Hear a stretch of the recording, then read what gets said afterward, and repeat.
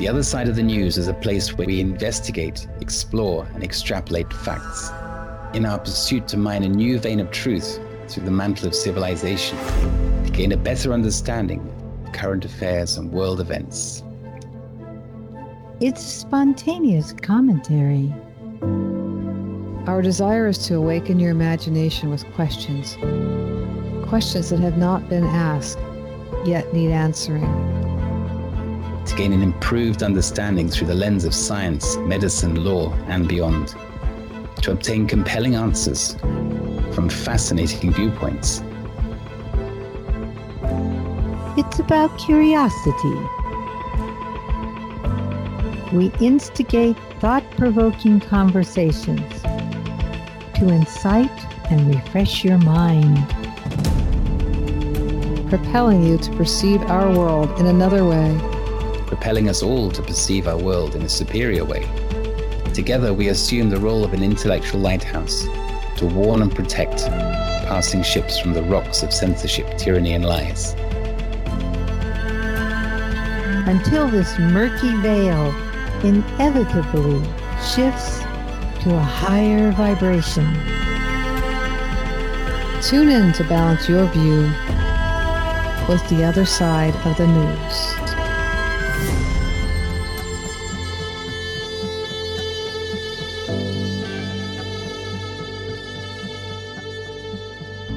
Welcome, welcome. My name is Cynthia, and I'm one of your trio of co-hosts speaking to you from my infamous wheelhouse in the San Francisco Bay, along with Timothy Saunders, who is welcoming sunrise in southwest Turkey, and Annetta Driscoll within bungee cords of the Golden Gate.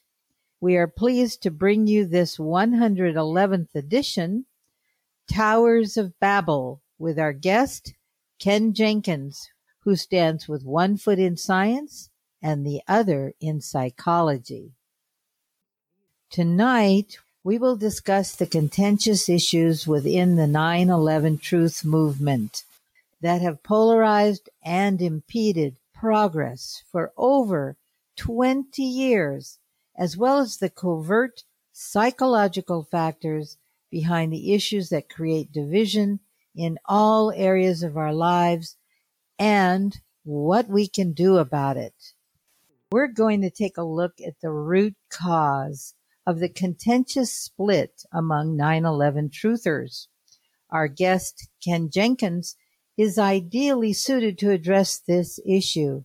He is a founding member of a number of 9/11 groups, including Architects and Engineers for 9/11 Truth. His expertise is in two disparate fields, science and technology, and psychology and brain science. He brings to the discussion a first-hand account of the impact of cognitive biases on groups like the 9/11 Truth movement and how these biases impact our thinking. I first met Ken some 34 years ago. He is a longtime friend and fellow visionary. We ran in similar circles, and I witnessed the birth of a new art form as he began to create transcendental art images with light. Ken Jenkins is a pioneering 9/11 activist and video producer. He has a degree in electrical engineering from Carnegie Mellon University, and he's done extensive postgraduate study in psychology. For over 40 years, Ken has worked as a video professional. It wasn't until November of 2001 that Ken was finally convinced that something didn't add up with the narrative fed to the public about 9/11.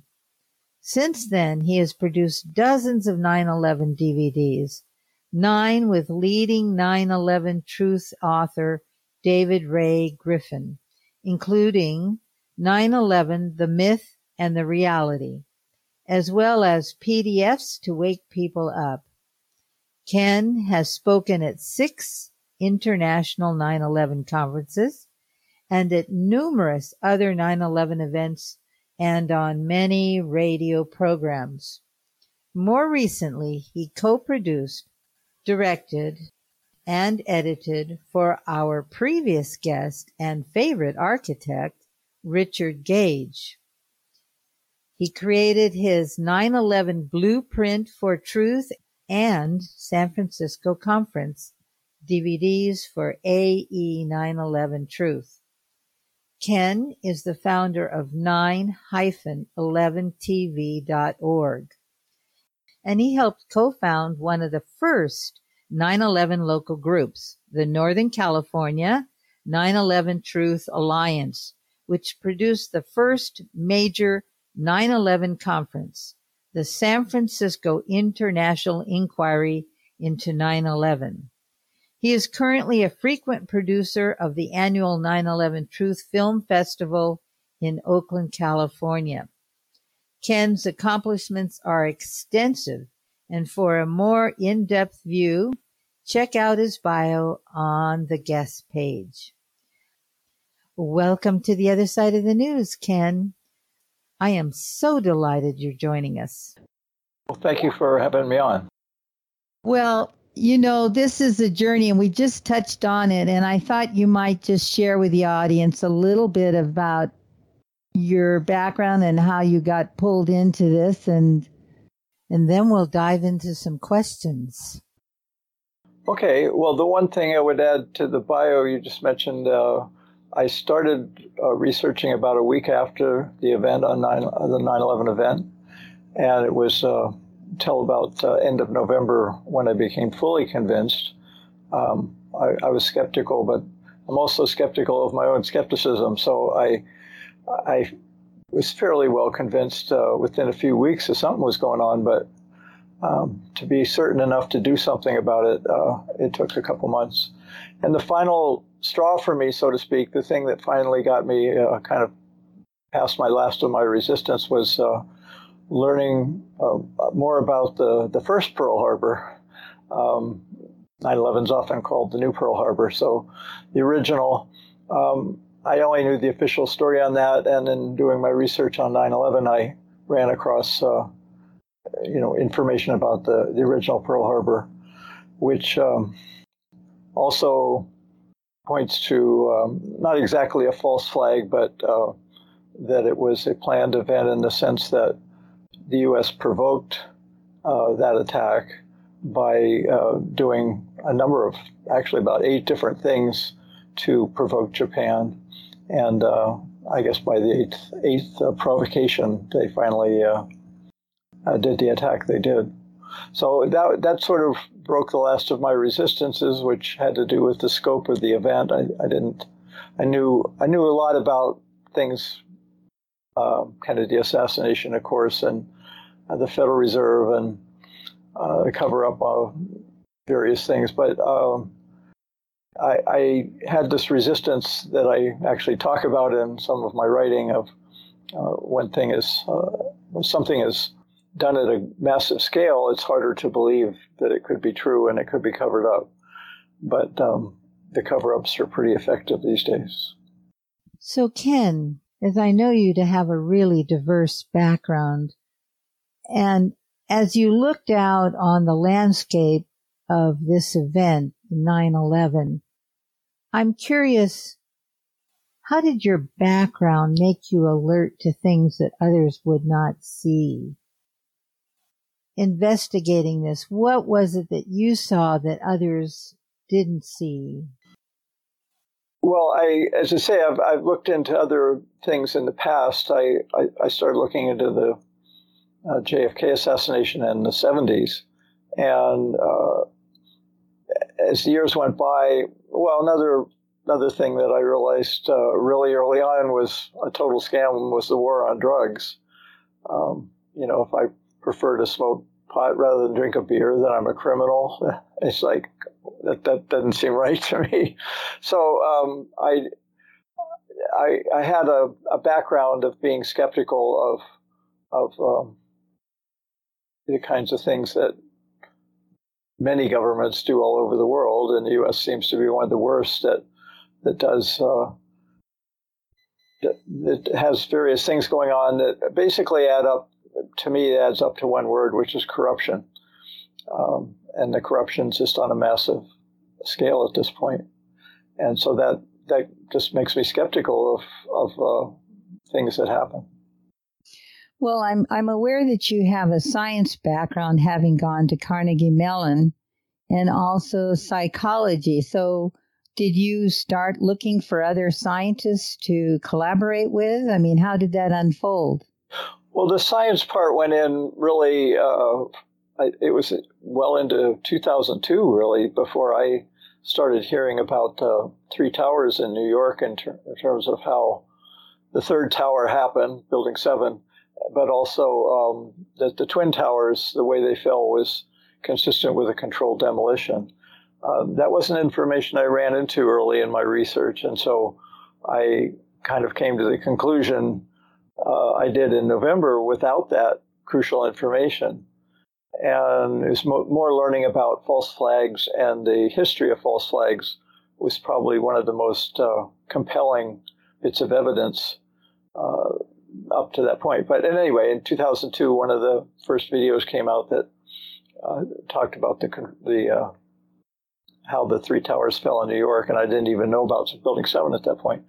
And that's, to me, the main place the science comes in, at least at that time, was distinguishing how and why the three buildings were controlled demolitions is best done with analyzing the physics. Free fall speed is the most obvious one. If a building were to fall at free fall speed and perfectly straight down with sudden onset, those are all trademarks of controlled demolition. And nothing can fall at free fall unless it's free, meaning unencumbered. So if a building falls at free fall, then that means the entire support structure of the building is somehow very carefully been removed in a very precise way, and that's demolition. So that's, to me, that's the biggest part of the science. We can talk a little bit more about that, the science aspect later, but that's the most compelling evidence.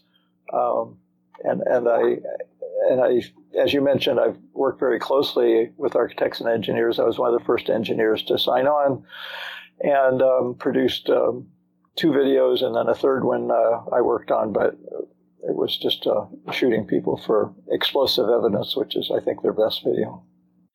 Well, in those early days, I'm wondering, what was the kind of receptivity you were getting from the public as you were putting out these really shocking thoughts? Well, initially I didn't. As I say, it took till I was fully convinced in November of 2001 that I even thought about, well, what do I do about this? But what I realized very quickly at that point was this slowly emerging movement, as it became, around this issue is going to need video. And I'm a video producer, so I think I have a job. It's not a good paying job, a little hard to get that part of it happening. But that's, as you mentioned in the introduction, that's one of the main things I've done for the movement is create quite a number of videos over the years.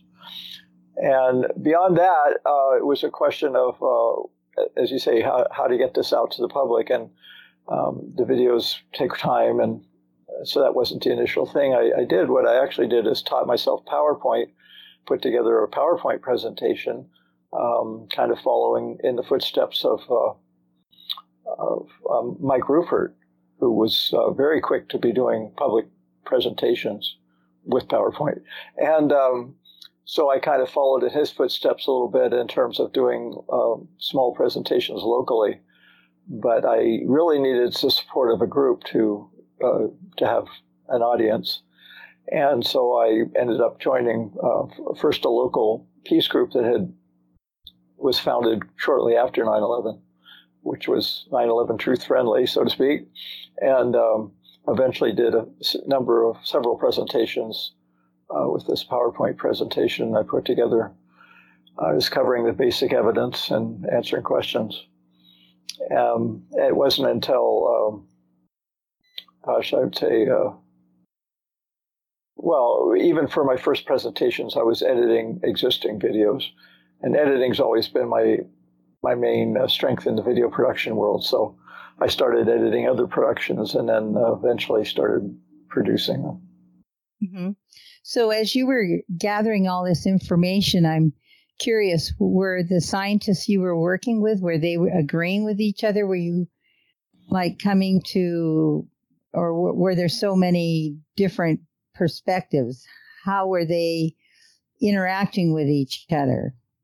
In my experience, scientists, engineers were actually a little slow to come to this, to look at the 9/11 issue. And I think Richard Gage would confirm that. Richard himself, he's the founder of Architects and Engineers for 9/11 Truth, Richard Gage.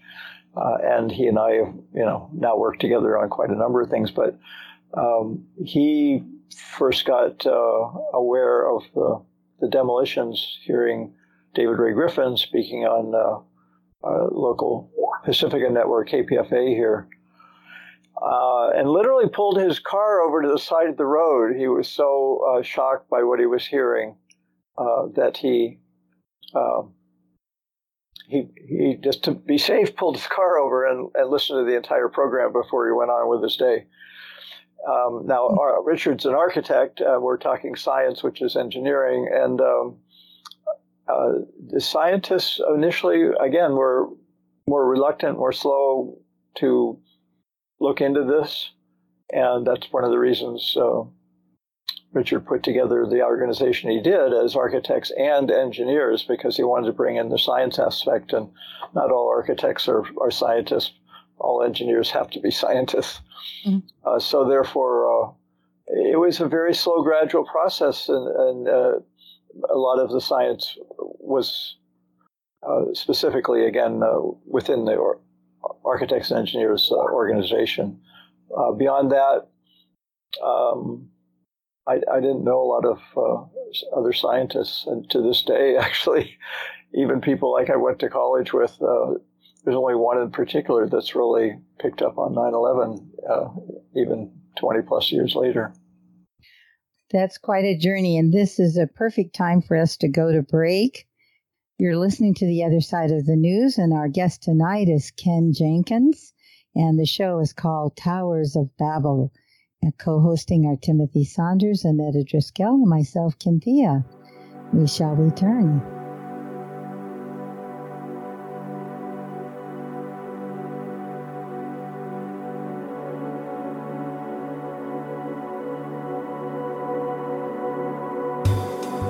One of the ways that this organized crime system has been able to monopolize the media and has been able to control the government and control perception on a wide scale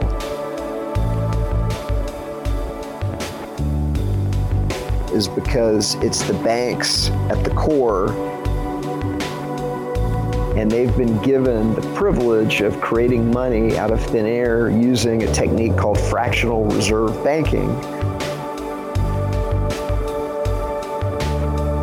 where the central banks backstop the money center banks to create money out of thin air. So when you go to get a loan, whether it's a mortgage or a car loan, that's not depositor money that they're loaning you. They just credit your account with some dollar credits, and you're off to the races. And then you spend the rest of your life paying interest on a mortgage that somebody created out of thin air. And that's the reason why the bank is the largest building in every city on the planet, because they're making outrageous profits by getting to loan money at interest that they created out of thin air.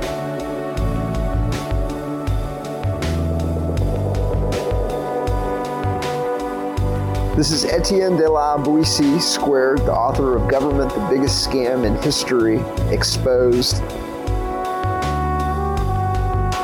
And some of my favorite conversations are the ones that I have on the other side of the news with Timothy, Annetta, and Cynthia. Thank you for doing what you do and providing the service that you provide.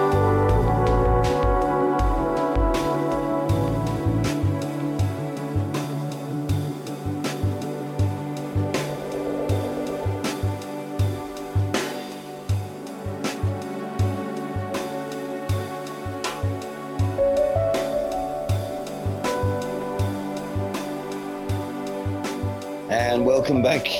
You're listening to The Other Side of the News. This is the 111th edition of our show. Towers of Babel is the title. And we're speaking with Ken Jenkins. I'm Timothy Saunders, and with Cynthia and Annetta Driscoll, we are continuing with our show. Ken, can you, I'm sure you can, what were you doing on 9/11 in 2001?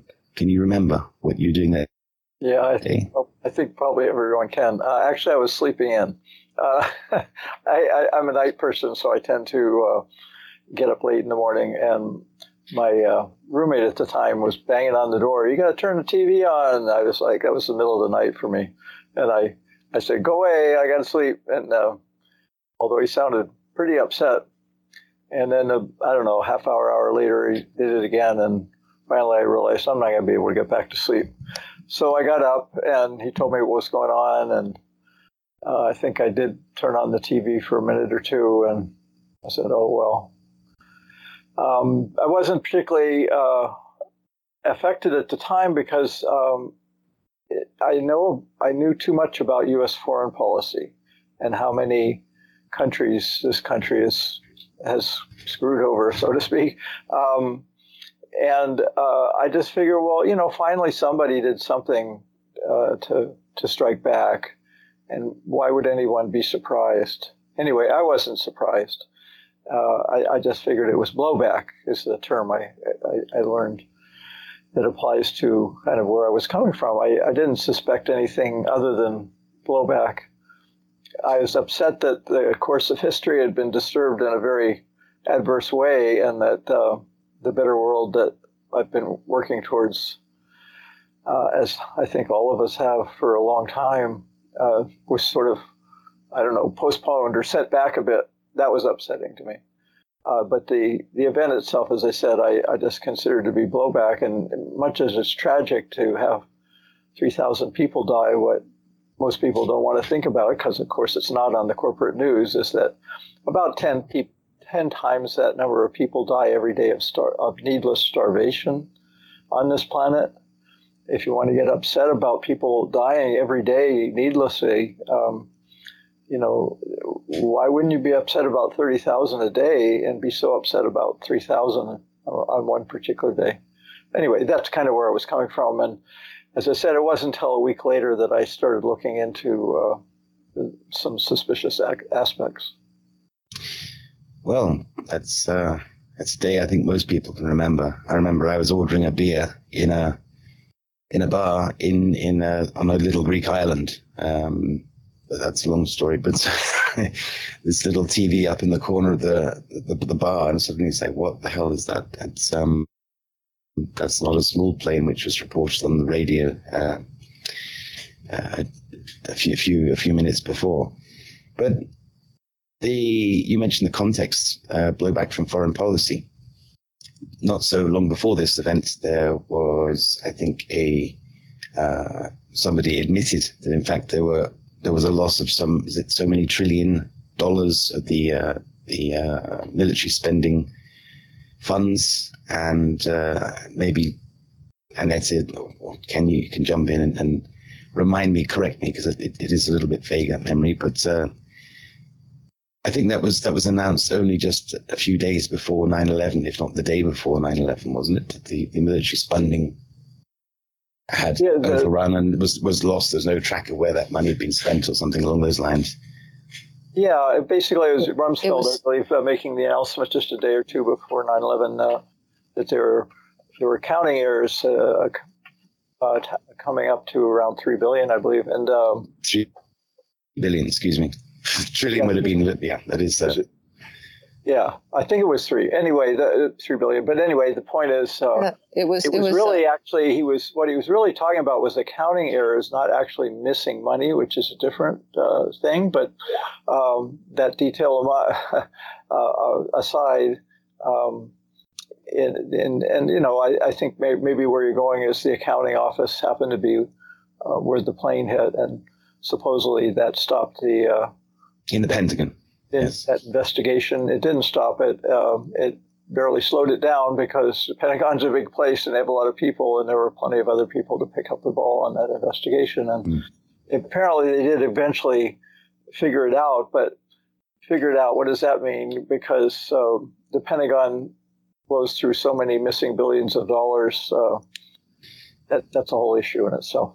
Well, Keith just posted in the chat window is 2.6 trillion. So it was trillion. Okay.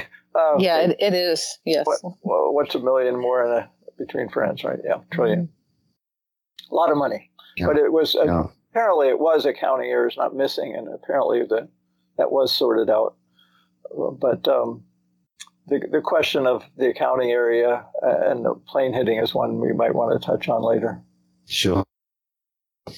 So, from a high altitude look at all of this, I think we can agree that it was some form of controlled demolition.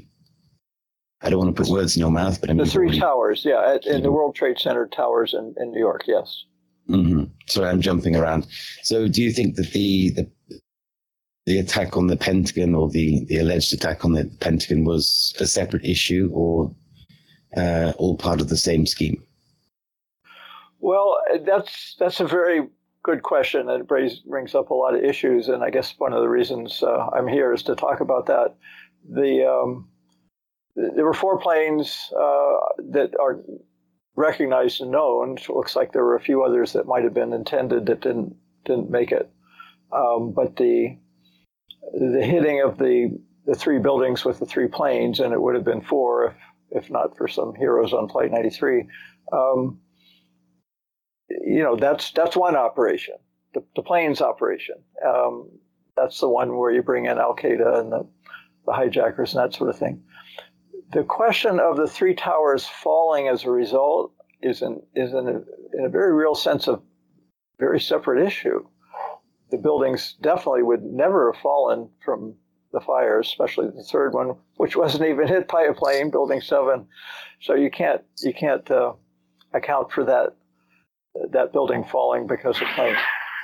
Which is, one of the biggest clues that there's something very weird going on, and it's, I think, one of the reasons that Building 7 is scarcely ever mentioned after the day it happened in any of the corporate mainstream media, because it's the biggest clue that there's something seriously wrong with the official story of 9/11.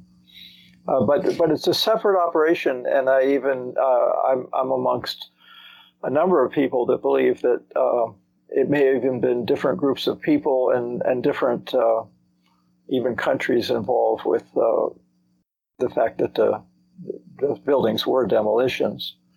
Do we want to even talk about why they were demolitions at this point, or are we going to go into other stuff, or what would you like to talk about? Well, I think we should just clarify that the event that happened in the Pentagon, it was said to be a plane, and the evidence of a larger plane is quite spurious. There was a lot of video surveillance, although apparently it wasn't available. The cameras weren't working, or it was collected and never shared. I think there are a few frames of footage from video camera where it shows something a lot smaller, a white cylindrical, what should we say, projectile hitting the side of the Pentagon, which doesn't really resemble the shape, or even the crater, should we say. There's a lack of crater where the engines would have hit. There's a shape in the wall of the Pentagon that was apparently made by the aircraft hitting was not the correct shape, people suggest, from a larger plane. So there were a lot of question marks there. That was one event. There was the other event where a plane looked like it crashed somewhere over woodlands. But again, there was not really a lot of evidence to say that this plane was large. The debris field was spread out, but Flight somehow 93, a lot of it disappeared. Or Flight 93, excuse me. Yes. So there were those two events, and then there was the Twin Towers, obviously, where larger planes were seen to hit each tower one after the other, and then somehow later in the day, Building 7 just fell again in free fall, without any projectiles hitting it whatsoever. And there's all the different links and points. Like, for example, I always remember the BBC covering Building 7 falling while Building 7 was still in the background of the news presenter. Very interesting moment. So again, I probably butchered all of the facts along there, but I just wanted to clarify the main events of the day. And, as I say, from high altitude, it appears to be deliberate in each case. Would you agree that so far? No. No. Okay, that's a good talking point. I've been involved, as you know, for a long time with this, and I basically did, for actually a period of years, accept everything you just said, or at least had questions about everything you just said. But over the course of 21 years of intensive research and working with a lot of other people, I have changed my mind on several of those issues based on evidence. That's what I love. Somewhat reluctantly at times, but the evidence basically for the two planes you mentioned, Flight 93, the one that crashed in Shanksville, and the Flight 77 that crashed at the Pentagon. You mentioned a whole series of evidence that it wasn't a plane that hit the Pentagon, and that is something that I absolutely believed with great certainty for about a full year, as near as I can recall, right around starting in 2002 and running somewhere into 2003. I would argue ferociously that no plane hit the Pentagon. That changed. The first shift in that for me actually didn't have anything to do with evidence. It had to do with having a sort of heated debate with somebody in, at that point, one of the 9/11 groups that was mentioned that I helped co-found, which is the Northern California 9/11 Truth Alliance. Anyway, we had meetings at least once a month, and we'd often talk about the evidence and this sort of thing. And there's one particular person was convinced the plane had hit the Pentagon, and as I said, I was quite convinced it didn't, and for the very reasons that you listed. And so we were having this debate, and it was a heated debate. And where I shifted was when I was driving home by myself, I was reflecting on the conversation and my part in it, and how I was arguing, not so much what I was saying, because you listed those things, but the way I was, kind of the attitude, the tone, the kind of where I was coming from, a sense of certainty and so forth. And I realized that's not how you do research. That's not how you learn things. You learn by listening, and you learn by being open-minded, and you learn by having a mindset of openness and wonder and curiosity rather than certainty. And so for me, that approach stopped that day. I just said, that's not who I am. That's not who I want to be. That's not how I want to pursue this research. I want to be more open. And so I never had that kind of discussion with anyone about the Pentagon again, because I was curious to hear what other people had to say and why. And because at that point, I did do another deep dive into the Pentagon evidence and found there was evidence that you didn't mention and that I didn't really know that was highly relevant. And in fact, it was very big evidence in the sense the kind of the Building 7 of the Pentagon question. there was a very large, very heavy generator trailer that was in the path of the plane. I'm going to just say what I believe is true, that there was a plane. This generator trailer was sit so solidly that, and it's a multi-ton generator trailer. It was basically rotated about 45 degrees from its original position. The top was bashed in, and it was burst into flame because it had diesel fuel for the generator on board the trailer. And it burned intensely and fiercely for a long time, and you can see it in all sorts of videos and stuff burning because it's the biggest, brightest thing in the shot at that point. And nobody seemed to want to look at it. Nobody seemed to want to mention it. Nobody could seem to explain it. And so from that point forward, my conversations about the Pentagon started with that. I said, well, how do you explain the generator trailer? And the answer was most of the time, what generator trailer? Like they didn't even know what I was talking about. And the ones that did answer, did know what it was, had no explanation whatsoever. No one. Not one person out of it, but, eventually dozens and dozens of people over a number of years had any explanation whatsoever about one of the boldest pieces of evidence of what happened at the Pentagon. So that was a big clue for me that we weren't looking at, we as a movement, we're not looking at all the evidence, and we're ignoring evidence of such significance that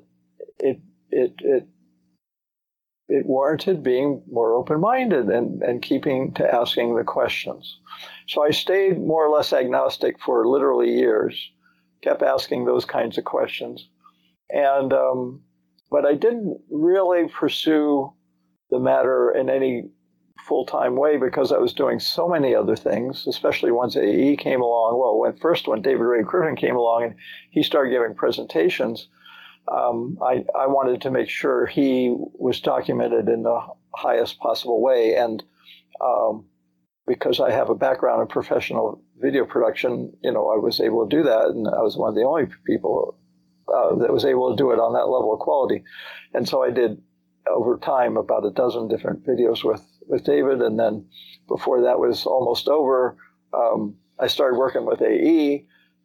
Meanwhile, I'm working with the local group. I mean, I was very, very busy. And so any in-depth, and plus the Pentagon issue very quickly became extremely divisive. And I mentioned my own heated argument with one of my fellow truthers. So I just thought, we don't need this. We have so much evidence. Now we have the demolitions.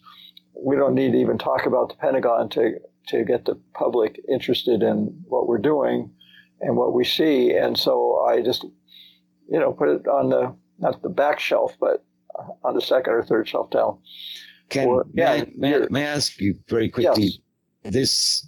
This generator trailer, it could indeed be very heavy. It could be a solid mass. It could be an object. It could be masking the Pentagon building itself. It could be what?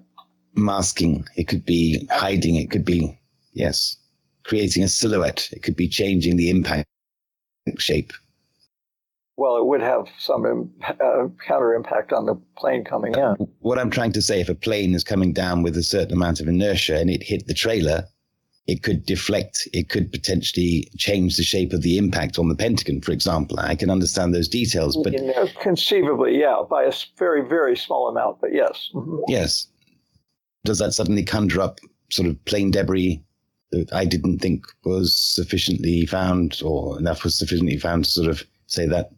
Okay, well, let's jump ahead now. Okay, so that was way back in like 2003 and then all the way through, let's say, 2009. I don't know when things started shifting for me, but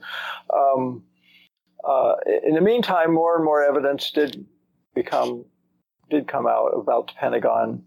And the way I would sum it up briefly, and we can go over it point by point if you'd like, is here's all the evidence that I now know about that I didn't know about back then. Number one, there were at least, on record, 180 witnesses who saw the plane either come in towards the Pentagon or hit the Pentagon or both. 180 witnesses. Not a single witness ever said anything about a missile, other than one guy that said it looked like a missile, but he identified it as a American Airlines 757 plane, the same guy that said it looked like a missile in the sense of how it moved. It was moving very, very fast, 560 miles an hour, quite to be exact. So you got the 180 witnesses and essentially no witnesses to the contrary. So there's one piece of evidence. The second piece of evidence, you mentioned plane debris. There was literally tons of plane debris found at the Pentagon. It was almost all shattered into very, very small pieces, and it was scattered over a very wide area, and most of it went into the building, so it was not visible from the street where witnesses were coming in and going, geez, I don't see a plane here. And that started the meme, no plane, that witnesses, when they arrived at the Pentagon, the ones, not the 180 that saw what happened, but the ones that arrived later, said quite correctly that there doesn't seem to be a lot of plane evidence outside the Pentagon. And that's because what happened with the plane, according to physics anyway, is the same thing that happened with the two planes at the tower. Something was very unusual about all four planes on 9/11. And that was that normally when there's a plane crash, the pilot does everything within his power and ability to minimize damage, to save lives, and to try to do anything to land safely. And if he fails, you have a plane crash. But the plane is going slow, meaning, let's say, roughly 200 miles an hour because they got to stay in the air. Whereas all four planes on 9/11 did just the opposite. They accelerated during the last minute or so before they hit their targets, and were clocked at speeds, two of them, in excess of 560 miles an hour. These planes... Let me just say one thing. 767, by the way. What the physics says about that, 560 miles an hour as compared to, let's say, 200, is 2 to 3 times faster. The physics says the damage that would occur, the nature of the crash, goes up exponentially with speed, meaning the energy is proportional to the square of the velocity, meaning that if something's going 3 times faster, there's 9 times the energy. The energy determines the destruction. More recently, I made a 21-minute video just titled Flight 93, which asked the question that you also brought up about what happened with that plane. And apparently it's just pretty much the same story.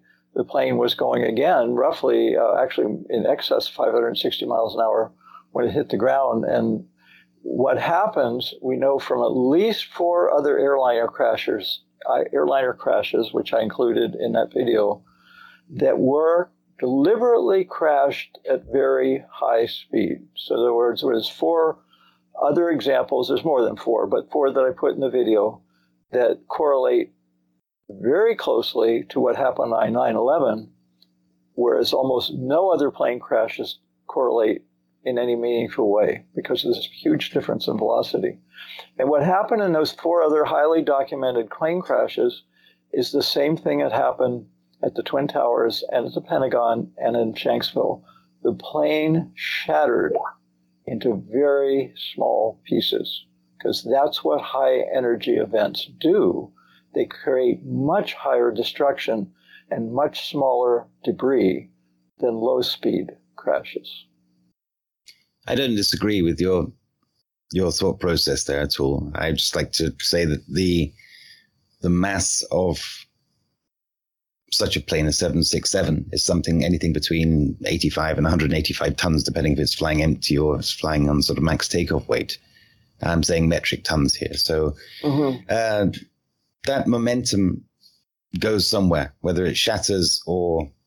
Absolutely. The momentum, I think, is something which is still a big question. And therefore, if we look at the largest lumps on the plane, I can imagine that, aircraft are made of sort of light aluminium. They're made of, the airframes are very light. Some of them are composite these days. I actually don't know that the construction method of the 767. I should look it up. I'm sure you know more about it than I do. But different materials disperse energies in different ways.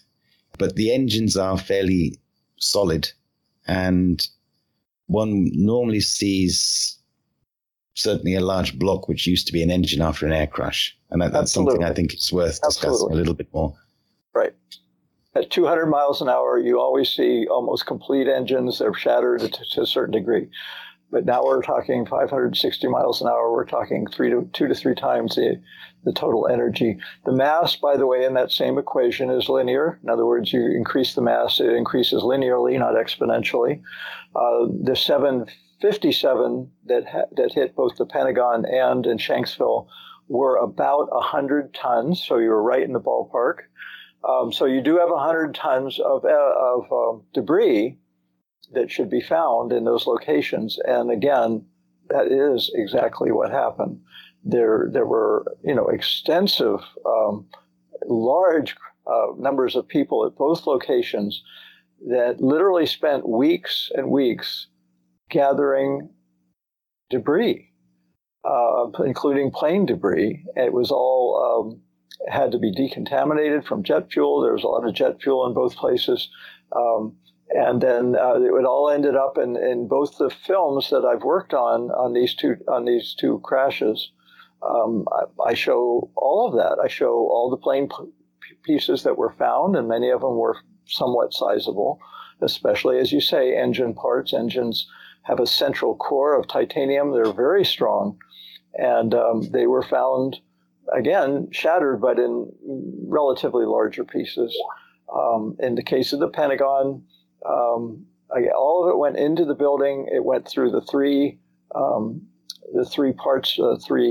rings of the Pentagon before some of it finally emerged out the exit hole into the AE driveway. And it was just all on the ground in pieces. And then if you look at photographs carefully, which you might guess I have done at great length, you can identify all kinds of plane parts from just the visuals. Here's a piece of a tire, here's a piece of a wheel, here's a piece of an engine, here's a piece of particularly the landing gear, which actually is more massive in terms of big pieces even than the engines. And there they are. They're the pictures. There's where they were found. It's all there. It's the problem that's happened is this, that the evidence that the 9/11 Truth Movement picked up on and that you articulated rather well was all established very quickly, just in the first days and weeks. And all investigation that followed was basically, embarrassingly, ignored by the 9/11 Truth Movement. There have only been, in more recent years, a handful of fellow engineers and not architects, but engineers and scientists, and other people without those degrees, who have looked more carefully and said, look, this plane hit the Pentagon thing has been the single most divisive issue ever in the 9/11 Truth Movement. People, as I said, I described an argument I had with one guy way back in 2003, say, these arguments have been going on now for 20 years.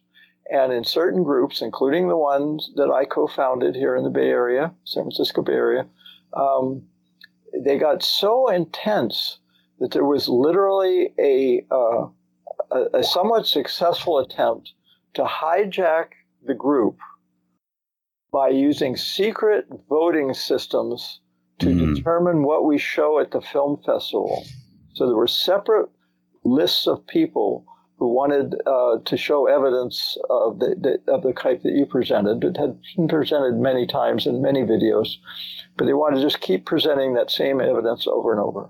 There were very few people like me that objected, and it literally almost split the group apart. Ken, this is a serious issue. This is a perfect milestone to pause at. Okay. Let's come back. And I'm sure has some questions for you. And I know I have some more as well. I'll be happy to answer. But, so you're listening to The Other Side of the News, and we're going to go to break. We'll be back shortly. Well, I think you're looking with this great reset, you're looking at Mr. Globaloney's efforts to move everybody into a cashless society, which, like it or not, that's a one-way mirror, folks.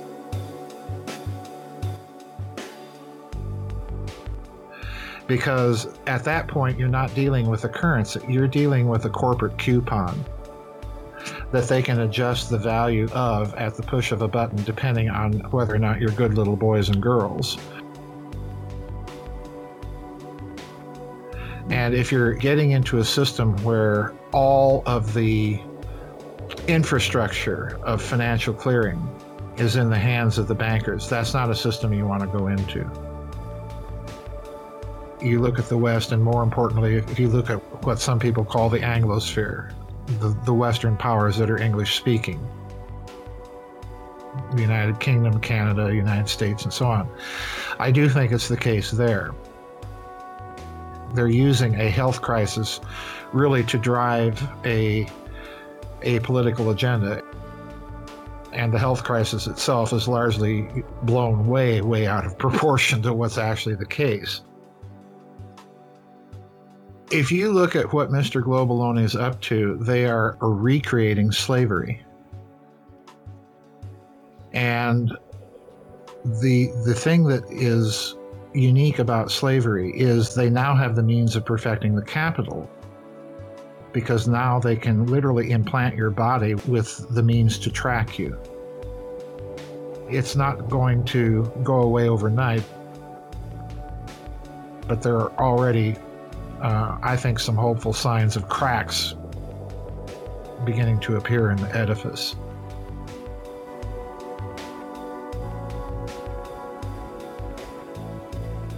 This is Joseph P. Farrell, and for all the news the media doesn't like you to hear, tune in to The Other Side of the News.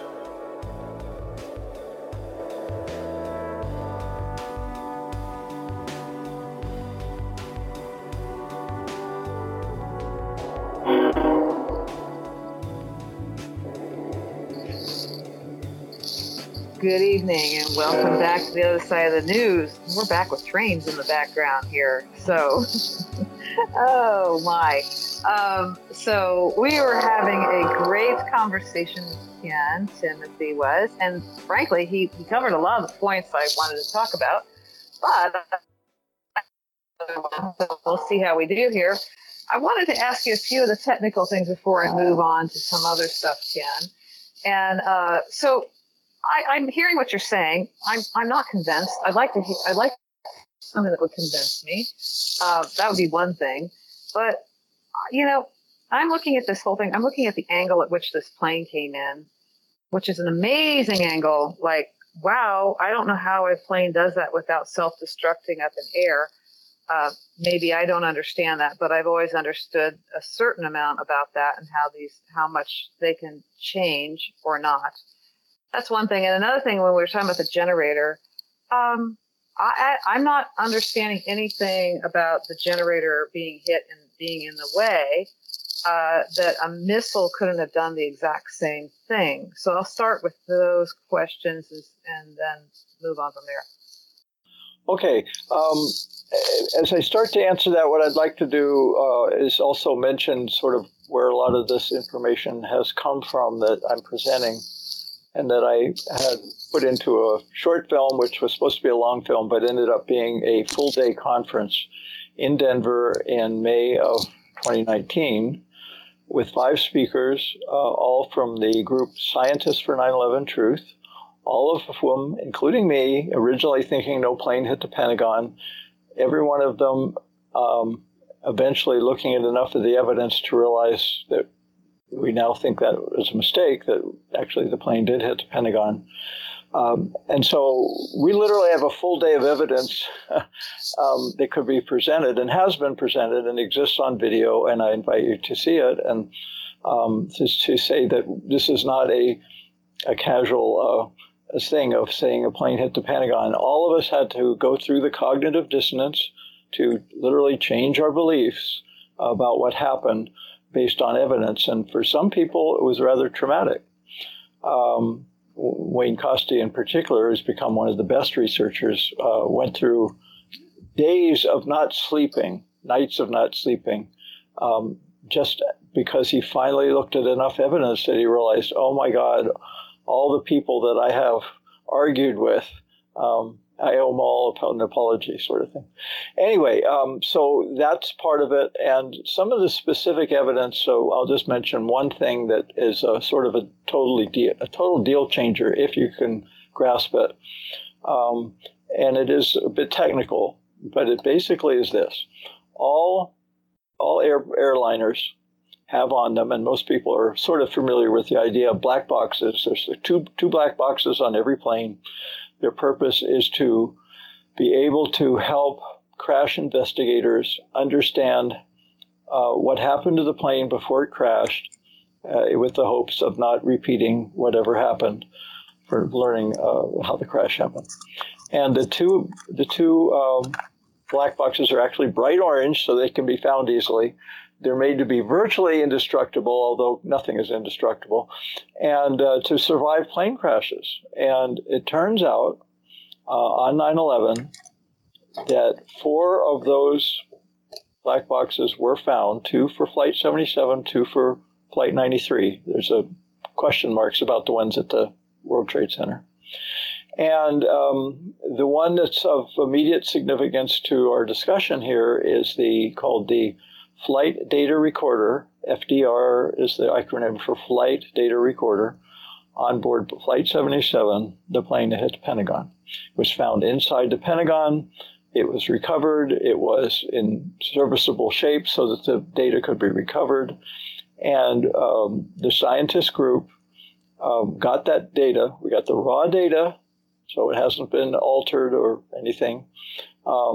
We got an expert from New Zealand, it turns out. The scientist that contacted him was from Australia, that would help us decode that information. He's a person who has been employed by airliners and airline companies to help decode a flight data recorder. A total computer whiz. So he was one of the 5 speakers in Denver. And he was there to help authenticate that data so that we could refer to it with some authority. And what the flight data recorder is, it records a whole bunch of parameters of the plane that have anything to do with the plane's flight. And that would include its speed, its altitude, its longitude, its latitude, all kinds of data about all the engines, all the control surfaces, the rudders, the ailerons, all those stuff is all monitored on a second by second, actually fraction of a second by second basis. And all that data is recorded and when recovered, tells you almost everything you'd ever want to know about those planes. And we have that data for both Flight 93 and 77.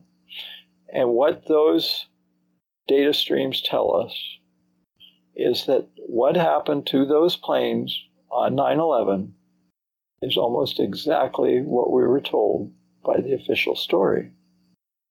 Now, I just committed heresy.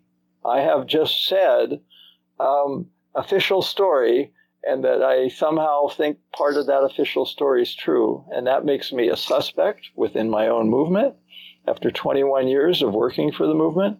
And it makes everyone in Denver worthy of scorn and all kinds of stuff just for suggesting that there's data that indicates those planes hit those targets. And the big question that I want to cover later in this program is, why is that?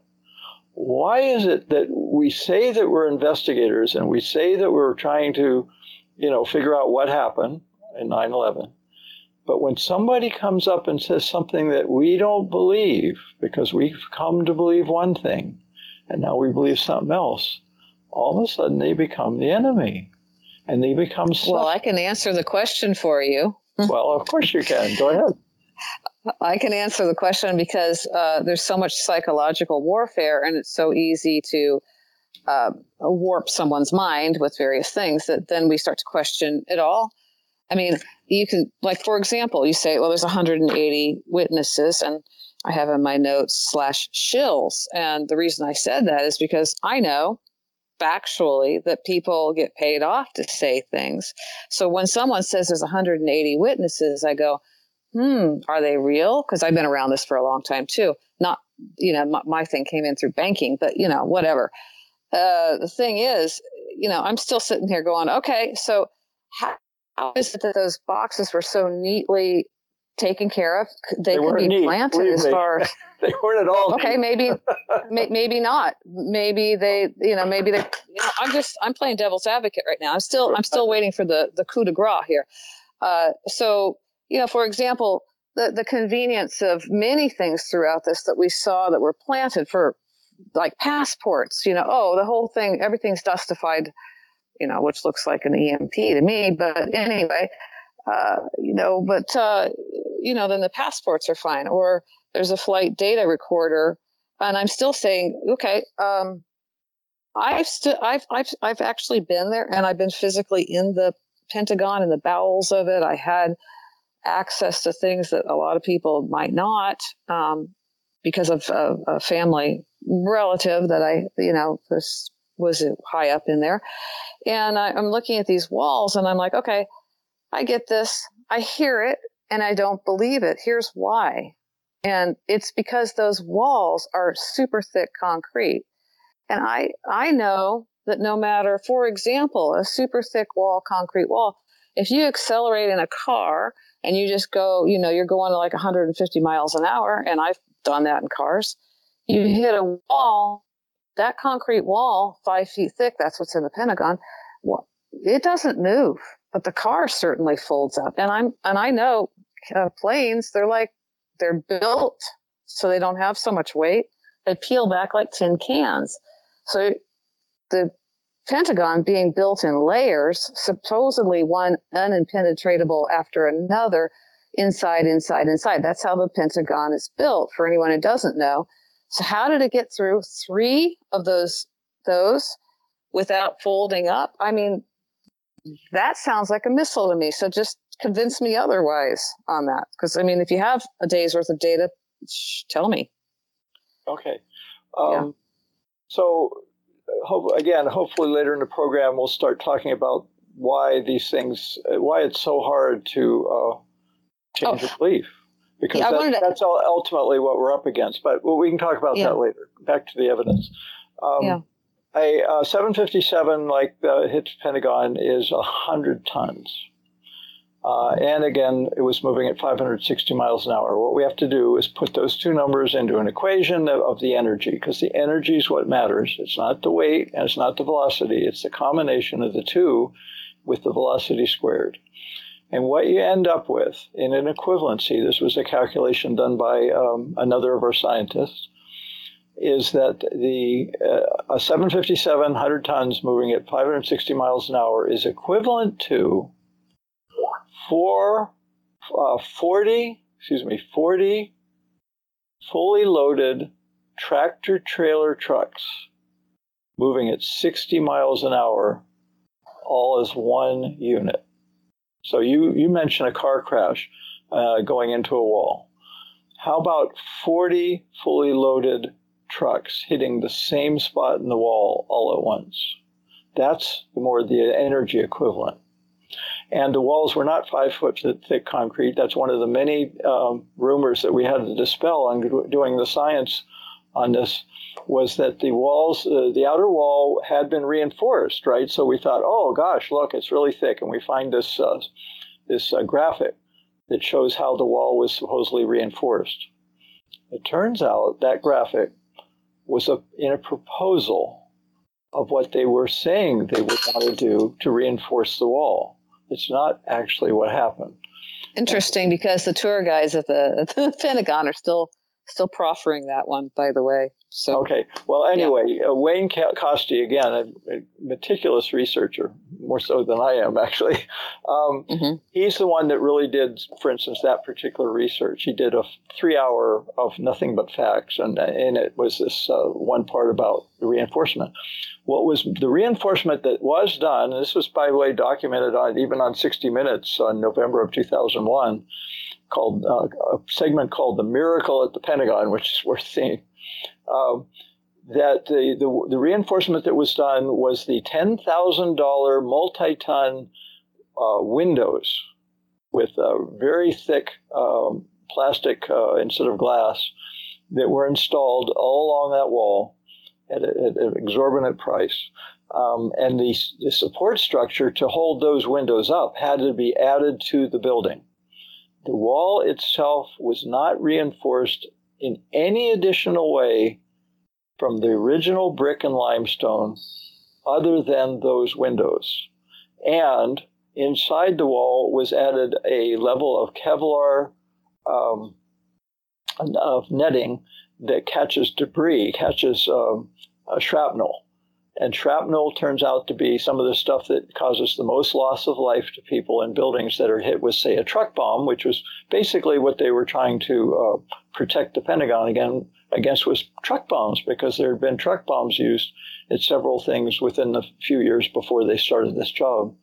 So they did add the windows, which survived more or less intact, and they added this Kevlar, and lives were saved. So in a sense, that was rather successful, and that was the assessment that was made. But again, you need to look at the details and know the physics in order to make the equivalency. It's not of a car going 150 miles an hour. It's of 40 fully loaded tractor-trailer trucks all hitting the same spot at the same time to be the equivalent of a 100-ton jetliner going 560 miles an hour. Okay, so that's one thing. Now you notice, in order to debunk these various things that we think we used to know, this is what I've been going through literally for years, it takes a long technical explanation, but that's what science does. And it's so easy to say, I can't imagine that would happen, but to explain what did happen takes a lot of time, which is why we did a full day presentation, and we didn't even present all the evidence in a full day presentation. So you had other points you brought up there. You brought up several. You want to give me another one? Right. I'm having a little technical problem, right? Let's talk about the witnesses again. I made when David Chandler came to speak at a film festival a few years ago at my invitation.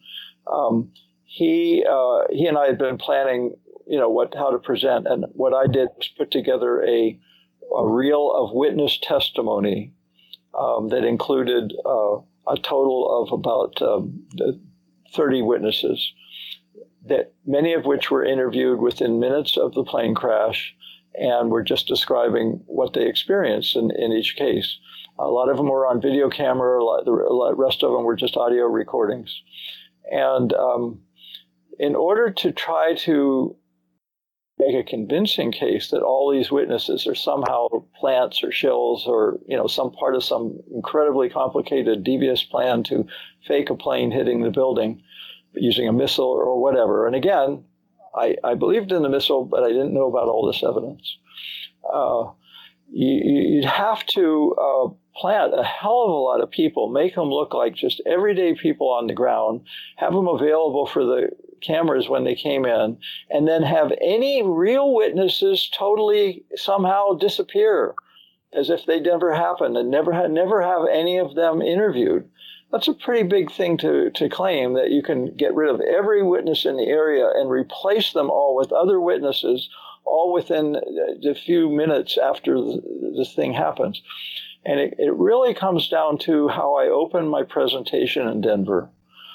My job was not to present all the science, because 4 other people were doing it. My job was to try to answer the harder question of why did we make this mistake in the first place? Why does it persist? Why are we still arguing about it over 20 years later?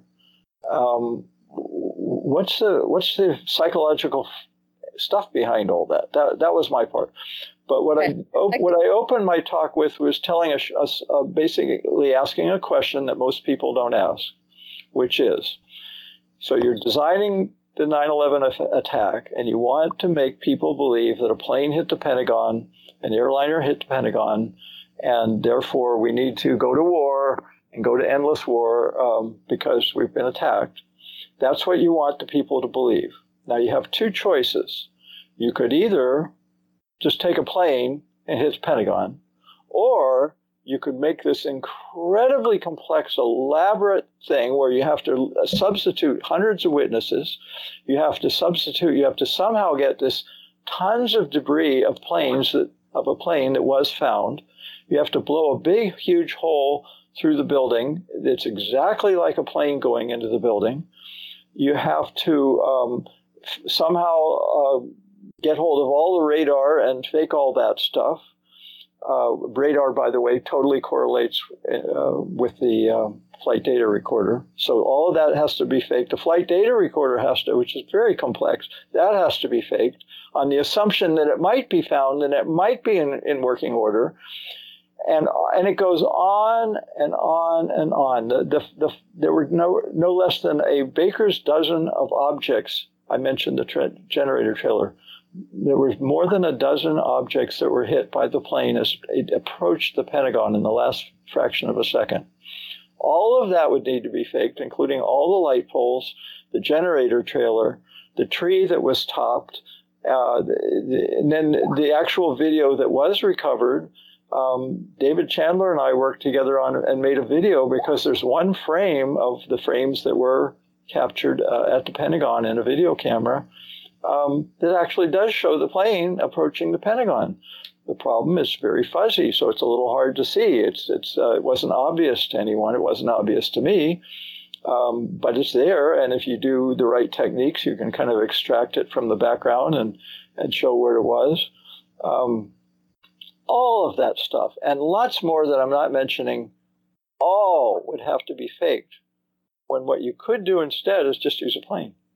Yes, I hear what you're saying, and I've got that, but I'm going to counter it again, and I'm doing this partly to be devil's advocate, because I just want to I understand. One thing, when the plane hit, so it has wings, and the engines are out on the wings. That's the way commercial airliners are built, period, end of story. So Yep. What are the marks on the building from that hitting? Because those are big, heavy things. Right. Where did those go? That would be one question there. Okay. Yeah. Okay, so this is much easier to explain all this stuff with pictures, which I do in PowerPoint, I do in video, and we did at the festival. So at some point, if you're genuinely interested, get your eyes around those things, and you'll see the pictures. We're going to illustrate what I'm saying here, so people watching this video will see what we're talking about. The hole in the Pentagon, yes, another question mark. Turned out to be a total of about 100 feet wide. All of the heavy parts of a plane are well within 100 feet width. The only thing that's left is the wingtips, and they're the lightest and the lightest part of the plane because they're way out at the end of the plane. The rudder and the area, all that stuff that sticks out. The engines were also easily fit within that 100-foot hole. It extended into the second floor for about a 20-foot width, and that's the part of that 20-foot hole in the second floor was part of how this whole mistake started, because Thierry Masson, in his book, one of the first books published on 9/11, got hold of a photograph that showed only the 20-foot hole in the second floor, did not show the 100-foot hole in the first floor. And he published that and that picture alone to say the hole was too small. It turns out connected with that 20-foot hole is a 100-foot hole. They're contiguous, and all the heavy parts of a plane will go into that 100-foot hole. And it's the right shape, too. Okay, well, I'd love to see that picture, because the pictures that I saw, I don't, maybe I saw something. You saw the 20-foot hole, probably, yeah. So that's what I saw. because there was a reporter out there, and I do have the video they tried to memory hold and it downloaded, but the guy was standing there right after, and he's saying, he's not seeing, any real debris out there. Right. Fire, blah blah blah. I know you've seen that video. Yeah. And I go back to the psychological aspect, which is people's minds are easily manipulated. They have CGI.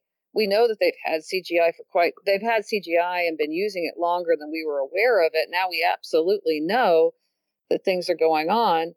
So, and as far as 180 witnesses, well, why did they go around and confiscate all the security camera footage from every local business that was within They was the FBI. Mm-hmm. Yeah, the trustworthy FBI, right? Yeah. Right. Yeah. Okay. Do you want to talk about cameras? That's one of my expertise. I'm a video camera guy. Okay. That would be great. Because I had a big issue too, because there was a frame that showed the plane that was mostly hidden behind a post, and it trailed white smoke. And that was one of the many things that I said, I have to be able to explain this, or I will not make a video and show it under my name. I have to be able to explain every single piece of evidence, and including everything you've said and has been said earlier. And I can. It just takes time. And that's why I was going to make a film. But I instead have made PowerPoints, and I've worked with the scientists, and we have a days full of evidence, and so that suffices for now. So the white smoke turned out to be, do you know the white smoke I'm talking about in the frame from the video camera? Well, yes, but what I was trying You were asking about the confiscations by the FBI. I was trying to say, Ken, is we're at the bottom of the hour. We need to go to break and come back. Okay. Trying to say. So we're not going to be able to cover this in an hour. Like I say, we did a full day conference on it. So right now we're going to go to break, and we'll be right back. Thank you. At a time when our freedoms are in jeopardy, this show, The Other Side of the News, is bringing to you amazing guests with truth to tell. As many of you know, we are now expanding our show on several platforms. One of them is Rumble. To find our show, go to rumble.com/Tosn. That's RUMBLE.com/TOSN. To support freedom from censorship, be sure and subscribe to our Rumble channel. And please, hit the Rumble like button to the shows you feel contribute to your well-being. That way, the algorithm will push us higher in the search field and give greater exposure to our amazing guests. We deeply appreciate your support, and we look forward to bringing you more revealing shows with guests that bring you uncensored truth, with information you can act on for your well-being, your health, and your freedoms. It is our honor to serve you and to uplift you with every guest and every show. Till next time, peace.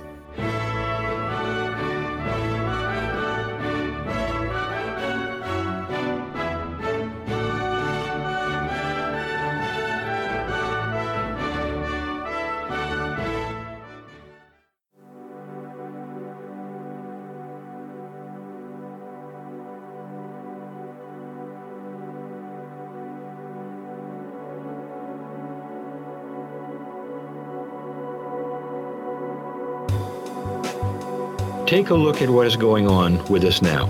You have vax or no vax. You have mandates or no mandates. You have pharmacies who are not allowed to make prescriptions on substances that they don't, that Big Pharma doesn't want them to have anymore. Somebody's in control of something. There's going to be a time, follow the money, where you're going to say, hey, something really inappropriate's gone on here. We're being controlled. I mean, it's one thing to have mandates and all this, and another thing to shut people up who say, I would like to talk about this a little bit. No, you don't. You're not going to talk. And so we have, people like Dr. Mercola being shut down. That is not us. That's not how we operate. People ought to at least be allowed to have an opinion and state the opinion. And have say, I'd like you to know that a good immune system is going to help you. So here are the things for a good immune system, but I'm sorry, you can't buy them anymore because we're not allowed to. So something's going on. So that, my friend, is going to be exposed. That's another thing that you're seeing for a while, and it won't last forever. So it's there now. But believe me, it ain't going to stay because the light's going to be turned on. Just like the abuse of that I've just talked about of both women and kids with priests and all, it's here in an ugly way, and eventually it's going to be seen. Klein says there'll be revelations, there may be even a movie about it. It's going to be the same thing that happened when we found out with tobacco, that they were, of course, addicting our children, and they had a cartoon, and they knew that it caused cancer. And you know what happened with that. We basically shut that down, and now we don't smoke anymore. Hi there, this is Lee Carroll. I want to tell you about the other side of the news. In these days where we're not really hearing much good news, or perhaps even what's really happening, that's where the other side of the news is different. And in that, you're going to hear not only controversy, but you're going to hear great things. There are going to be joyful things, too. I just got done with one of the broadcasts, and I encourage you to take a listen with myself and Monica. But the other side of the news, that's what we need more of in these times.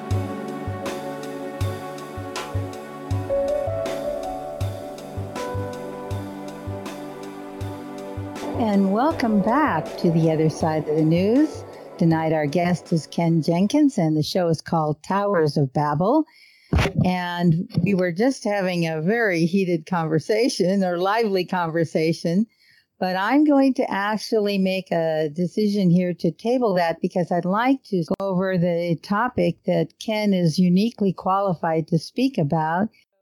I had this really interesting conversation with you at an event that you were putting on a couple of weeks ago, and you really perked my curiosity. So you were beginning to speak about why there's such a cognitive dissonance when people are presented with new information. And I would love to give you the floor to speak a little more on that.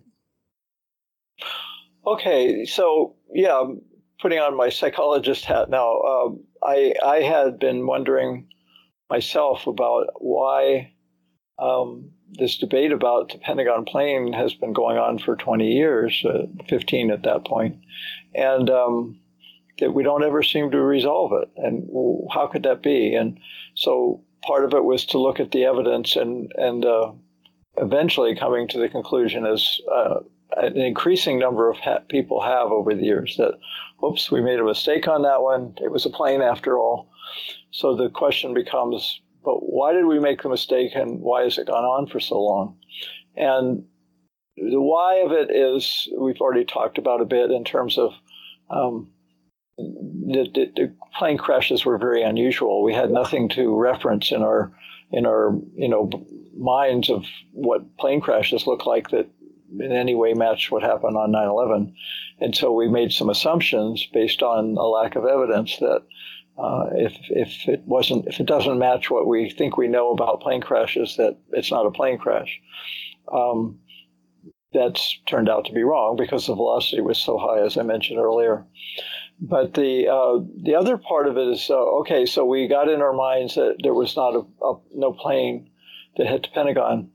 Why did we kind of get stuck there? Why are we still stuck there now 21 years later? Why are there these questions never answered? And that's where it gets very much more complicated in the realm of psychology, and why we believe what we believe, how we believe it, what do beliefs mean, how do they determine our behavior. And it turns out to be an area of, again, more scientific research. It's research in the area of the science of psychology, that it comes under the heading of cognitive biases that affect our cognition, our thinking. And these biases have been studied for, at this point now, 5, 6, 7 more decades, using all kinds of research with people to try to answer questions about how our brain works, how our thinking works, and why it is that we can come to not only just erroneous conclusions, but we can not be able to seem to resolve differences, as we're talking about today, about Pentagon plane or Flight 93 or any of this stuff. And the biases we're talking about are not racial biases, and they're not. They have to do with the manner of our thinking, and it really ultimately comes down to how our brains evolve, because we do our thinkings with our brains, and our brains are like, sort of like a computer. And if a computer has faulty software or software that has a bias to it, then the computer isn't necessarily going to get objective answers. It'll be a problem, and you might have to reinstall the software, certainly the operating system, in order to get that computer getting accurate results again. We don't have the facility to easily pre-program our brains, but our brains came hardwired from the factory, so to speak, to help us survive in a world that's equivalent to caveman world, where there's large predator animals and other dangerous things that we have to be vigilant for, and to be able to not be that evening's dinner for that particular creature, saber-toothed tiger, whatever it is. So our brains were wired to handle that problem. How do we determine there's danger? How do we assess the danger? And how do we react to the danger, so that we have a chance of surviving? And if we survive, we breed, and then therefore those changes, any changes to our brain that make it better, make it easier for us to do that, those are the things that will evolutionarily survive. And so that's how our brains work, how they work. And that creates certain cognitive challenges. One of which is that we have to be able to react very, very quickly. We can't just go, I wonder if that's a saber-toothed tiger. Maybe I'll get together with my friends and we'll talk about it, and oops, we're dinner. Okay, that's not going to work. It's got to be a very fast reaction. So we have to make some assumptions and then act on those assumptions to save ourselves, to stay alive. And also, we have to make those decisions based on insufficient information. All we heard was a quiet little rustling in the brush somewhere in the dark.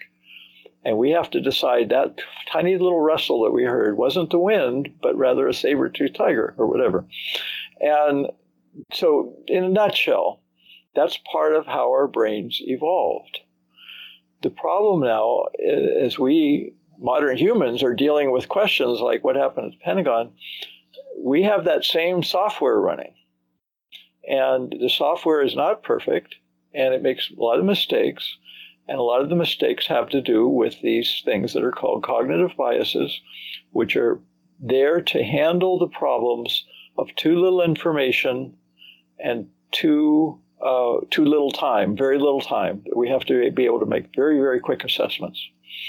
And there's 2 others, by the way. I'm simplifying. There's a total of 4 cognitive dilemmas that have to be addressed for these circumstances. So this whole field of cognitive biases has emerged since before the early 60s is one of them I was reading about just today. And they have now identified more than 200 separate cognitive biases, all with their own names and their own characteristics. Some of them kind of overlap. They often operate in combination, so you can have half a dozen of these biases operating at once in any one situation. And there's one that has a name that has now made it into the mainstream, and many of those of you listening may have heard it, and it's called confirmation bias. And that's one of the ones I want to talk about. It's one of the 5 or 6 that I talked about at the Denver conference. And again, when I was presenting about Flight 93, because these are the biases that make these discussions happen and drag out for 21 or more years. So Ken? So there's a quick overview. What you're speaking of even brings to mind how visually we make quick assumptions. I remember seeing some kind of video that they were playing basketball and they had this guy dressed up in a gorilla costume going through there. Actually, they were dancing. I think they were passing a ball around. Right. You want to say a little bit about that? I mean, like visually, it's like so mind-boggling. You think it'd be so obvious, and yet it wasn't. Yeah, it's one of my favorites, and I think it's amazing. I failed the test, by the way. So share with the audience the test. Yeah, so basically it's this a bunch of people kind of, I don't know, you said playing basketball, I'm saying dancing around, doesn't matter. They're moving around amongst themselves. And you're given instructions to track how something's passed between them and to keep your eye on the ball, so to speak. And then you watch the video, and then after it's over, they say, "Did you see the gorilla?" A guy in a gorilla suit. And most people don't. And he walked right through the picture. And when you watch it again, you go, oh my God, how could I possibly not have seen this? And yet that's exactly what happens too. I think it's over 2/3, maybe 3/4 of the people do not see the gorilla. They're too busy trying to track the thing that's being passed around. And that's basically a thing about, it's ultimately a cognitive bias about attention. Where do we put our attention? We have this focused attention, especially when we're asked to do something which requires us to focus. We have to, watch this thing get passed around. And when our attention is there, it closes out everything else. And that's all we see. And so that's, it's well worth seeing. Of course, now I've given it away. So if you haven't done it already, you'll see the gorilla because now you have your attention tuned to looking for a gorilla. So I've spoiled the whole thing for you.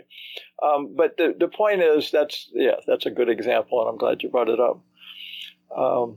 So we have these hundreds of biases. They operate all the time. They help us manage things in our world and in our modern world, and with certain situations, actually, they become as much a detriment as an asset. And it turns out that there's at least half a dozen of them that directly apply to what we've been talking about today. And in my presentations, I talk about all of them. I'm only going to talk about one briefly today, but I'm going to list the others just so you know what else I'm going to talk about, partly because some of them are, again, terms that you've almost certainly heard, so it won't be so foreign. I mentioned confirmation bias, but one that everyone's heard, we even use the terminology in casual conversations called wishful thinking. Well, wishful thinking is a real thing, and it really does apply, and I'll explain how.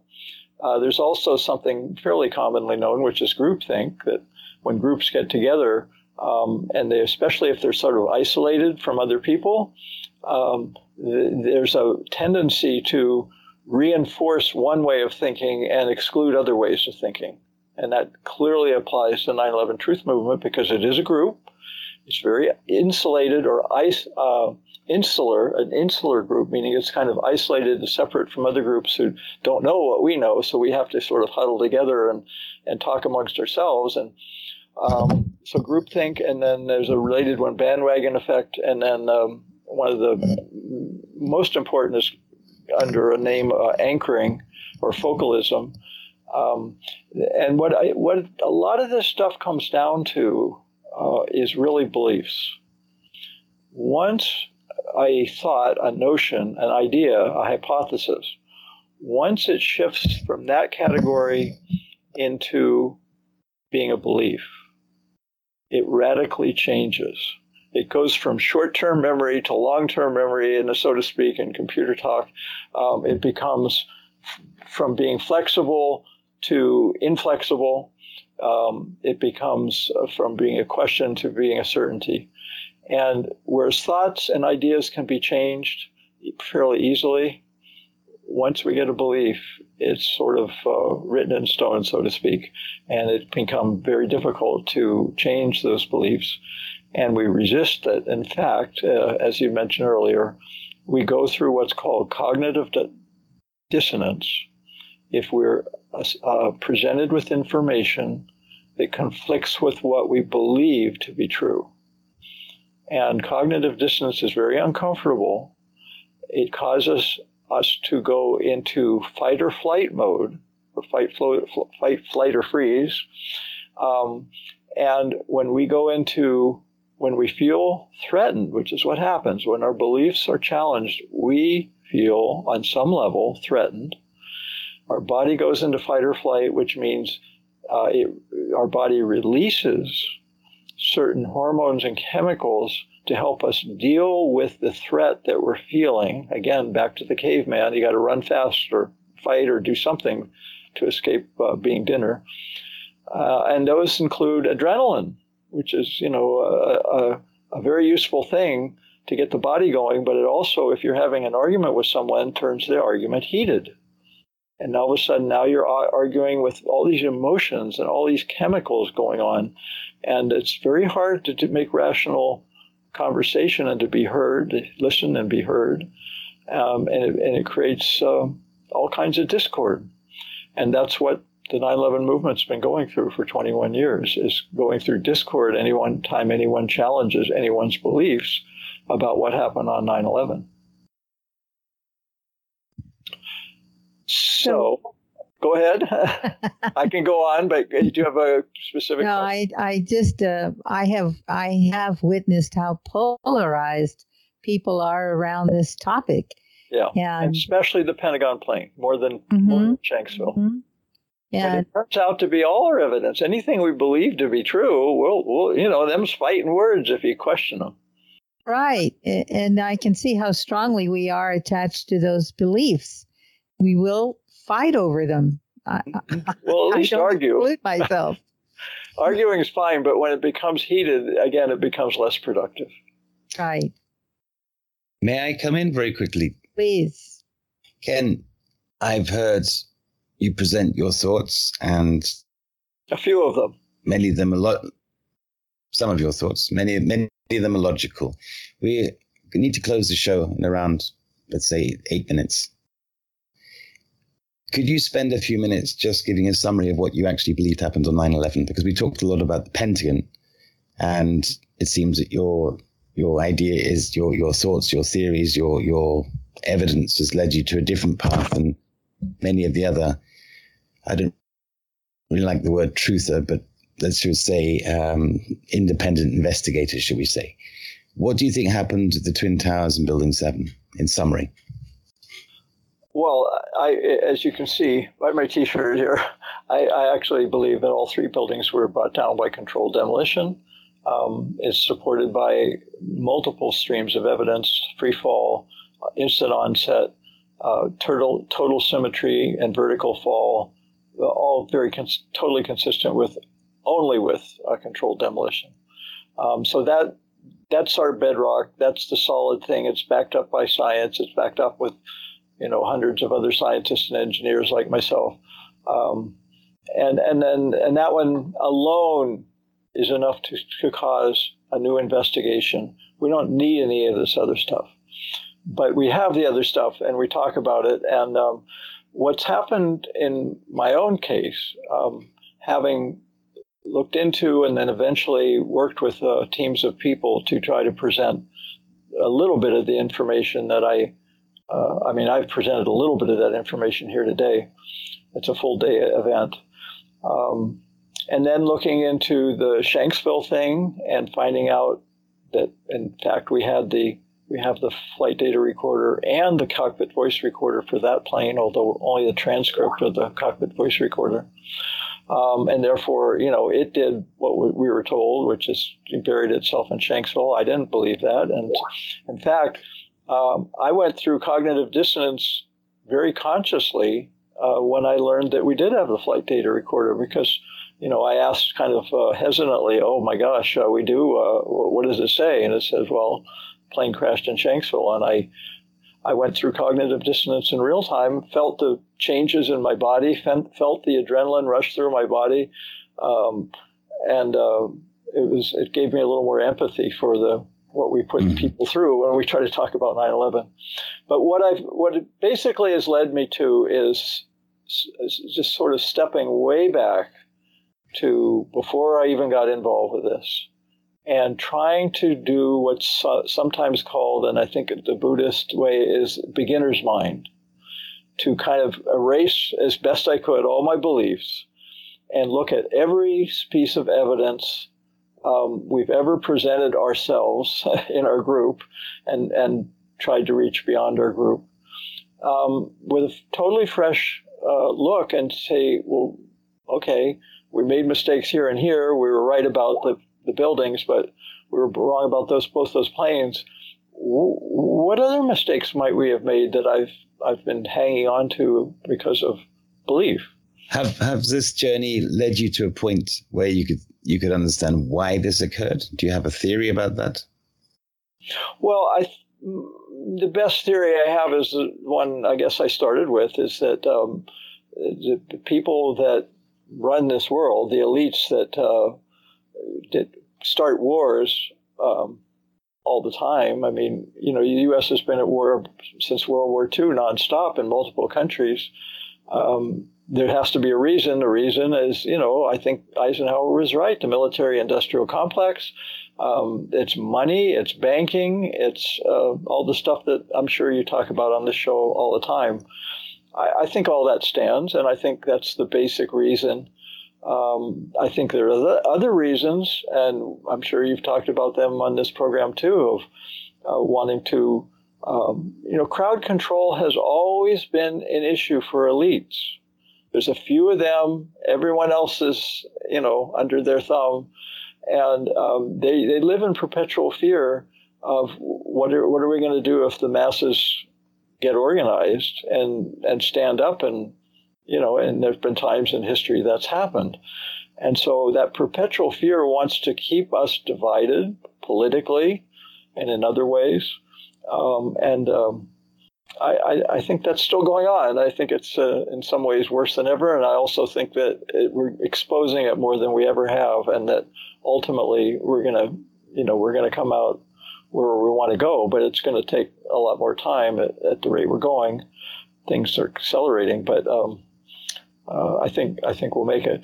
But back to 9/11 just briefly. So where I kind of landed after all of that kind of beginner's mind reassessment was that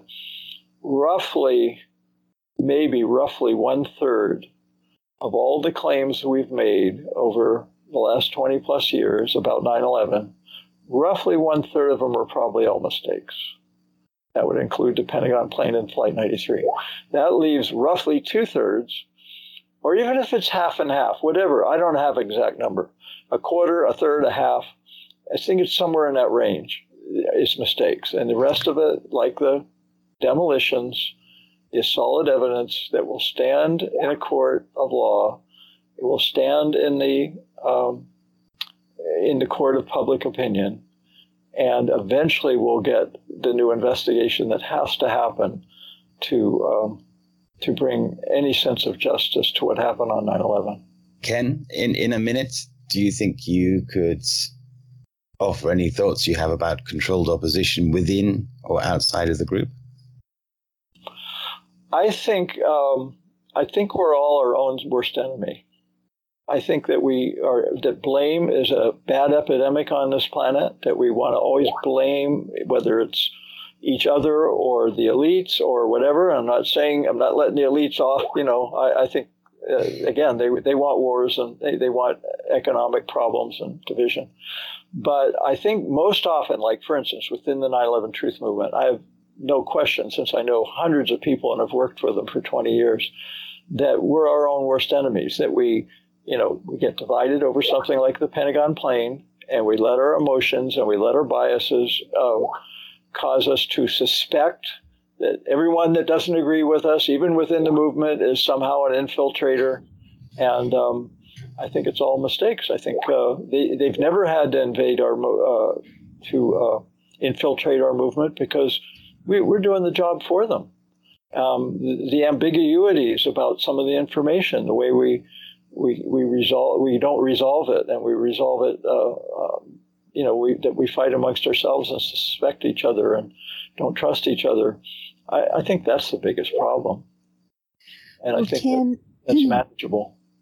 Ken, thank you for coming on the other side of the news. I know you have to go, but before you do, I want to make sure that you give out your contact info. You want to give them your websites?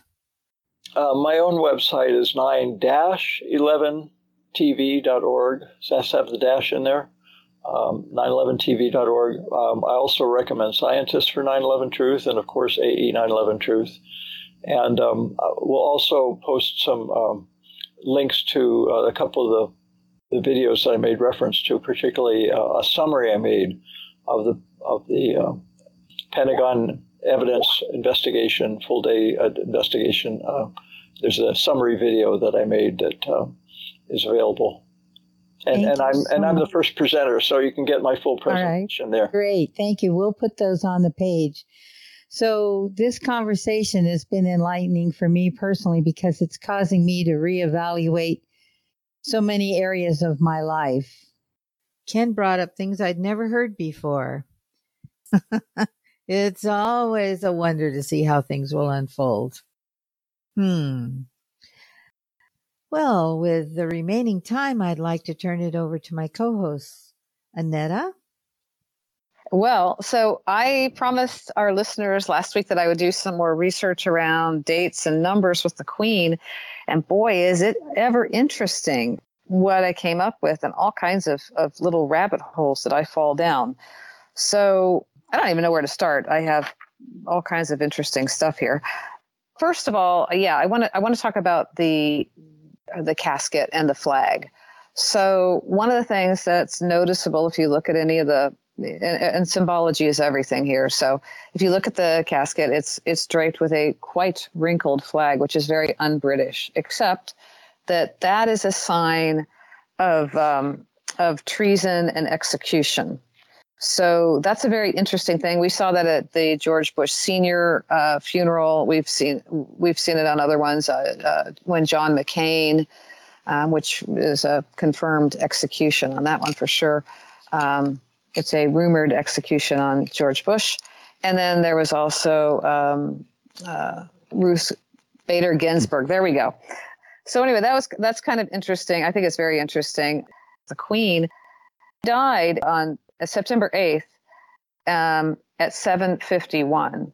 And that day is the same day that they came out and said that they had found 751 unmarked graves at the Kamloops, British Columbia residential school. That's in one location. There are residential schools all over Canada that were run by the Catholic Church. So this is 751 is when she died, and 751, the same day they announced that they found these graves.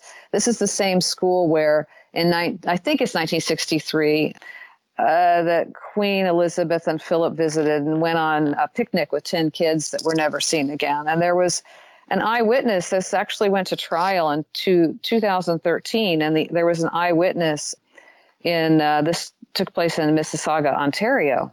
And the night before this trial was due to take place, the guy he just mysteriously died in his hotel room. Okay, so that's kind of typical of what they're doing. There's another number of interesting things. They changed the 10 days of mourning to 17, and we'll get back to that 17. If anybody's ever been listening to me, I talk about that number a lot. So, and also September 8th, if you add 9 and 8, is also 17. So the 17 comes up a lot through this, I found.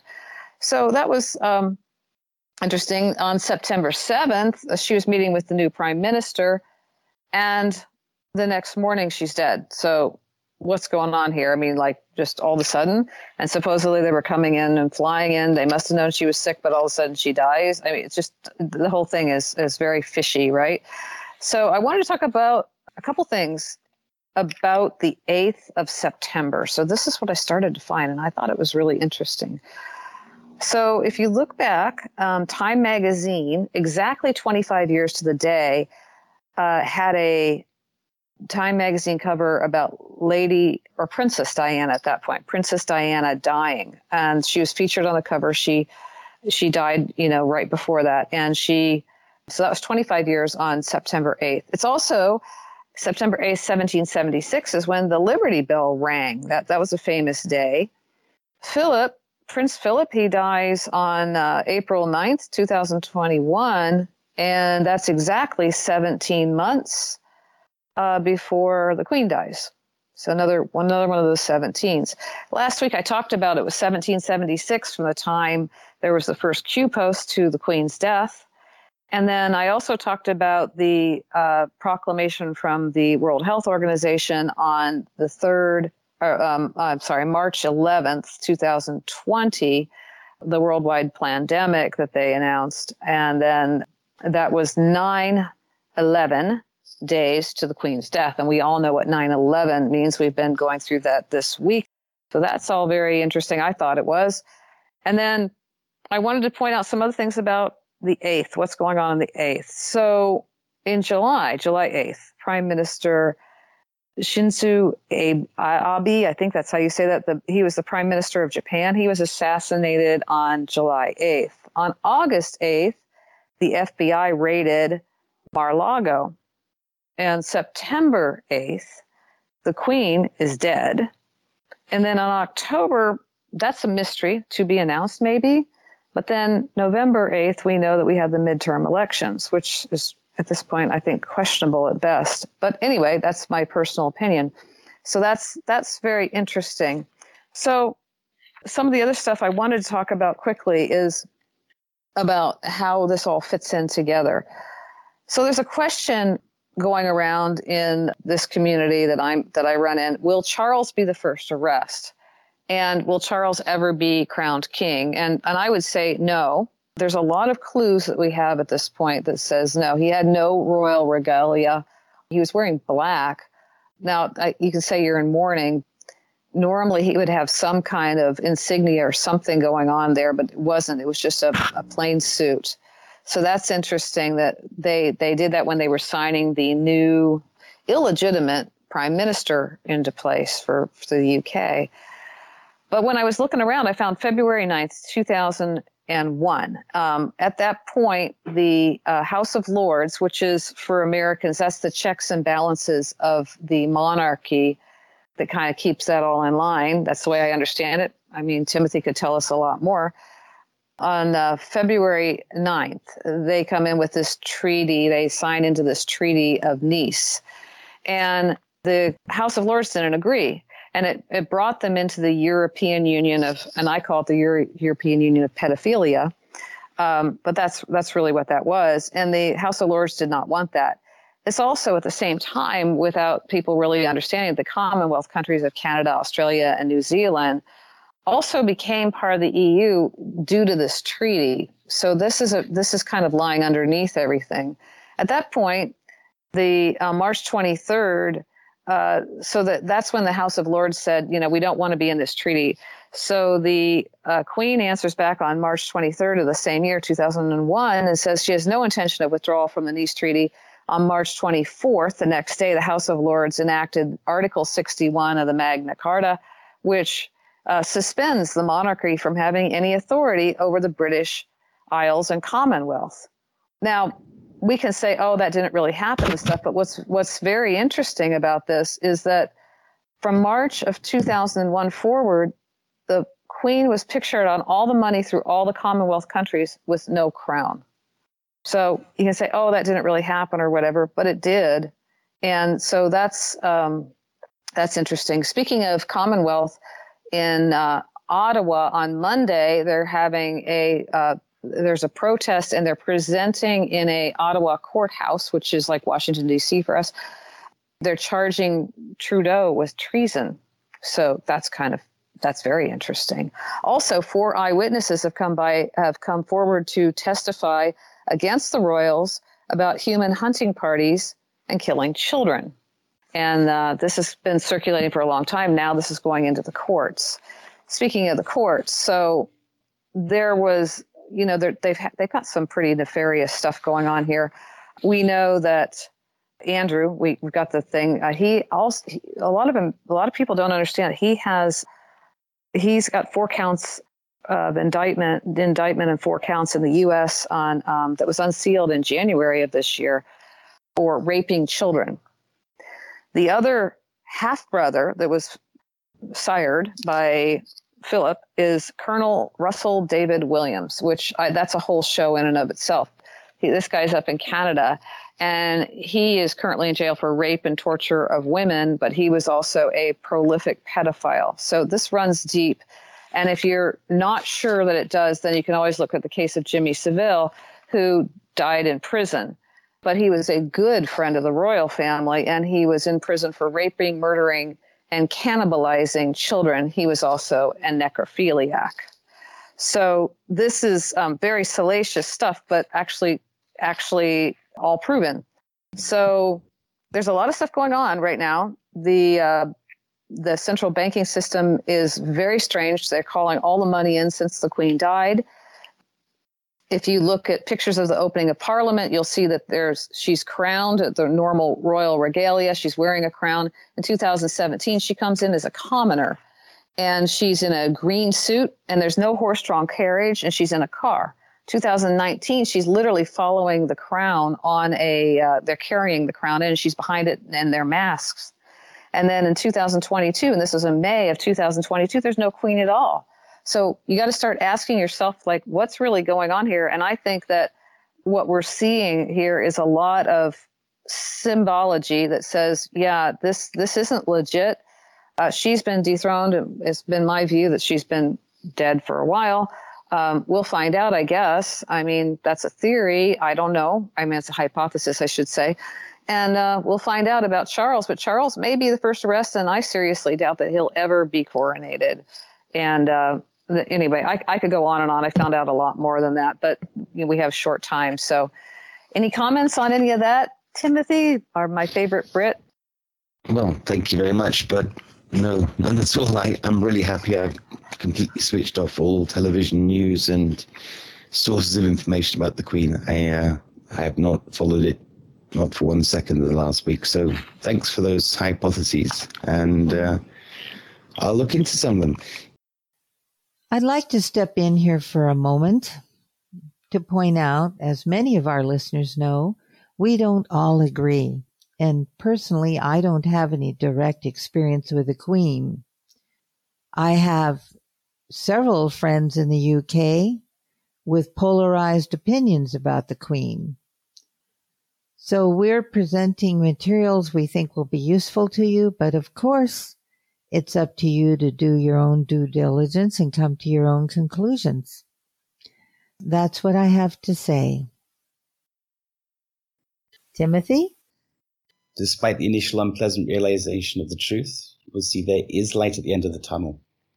There is an increasing number of respected journalists, writers, politicians, doctors, lawyers, influencers, artists, activists, and innovators who are wide awake and are already making great impact. All they require from you is to unplug from mainstream and social media propaganda, to make your own independent research, to stop acquiescing, and to stand up for what you believe in with respect to others. Remember, you were born with power, and you wake up each day with power. It is entirely up to you how you choose to retain or give it away. You've been listening to another live broadcast of The Other Side of the News.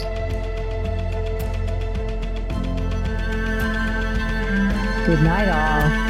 This is Oliver saying good night to you.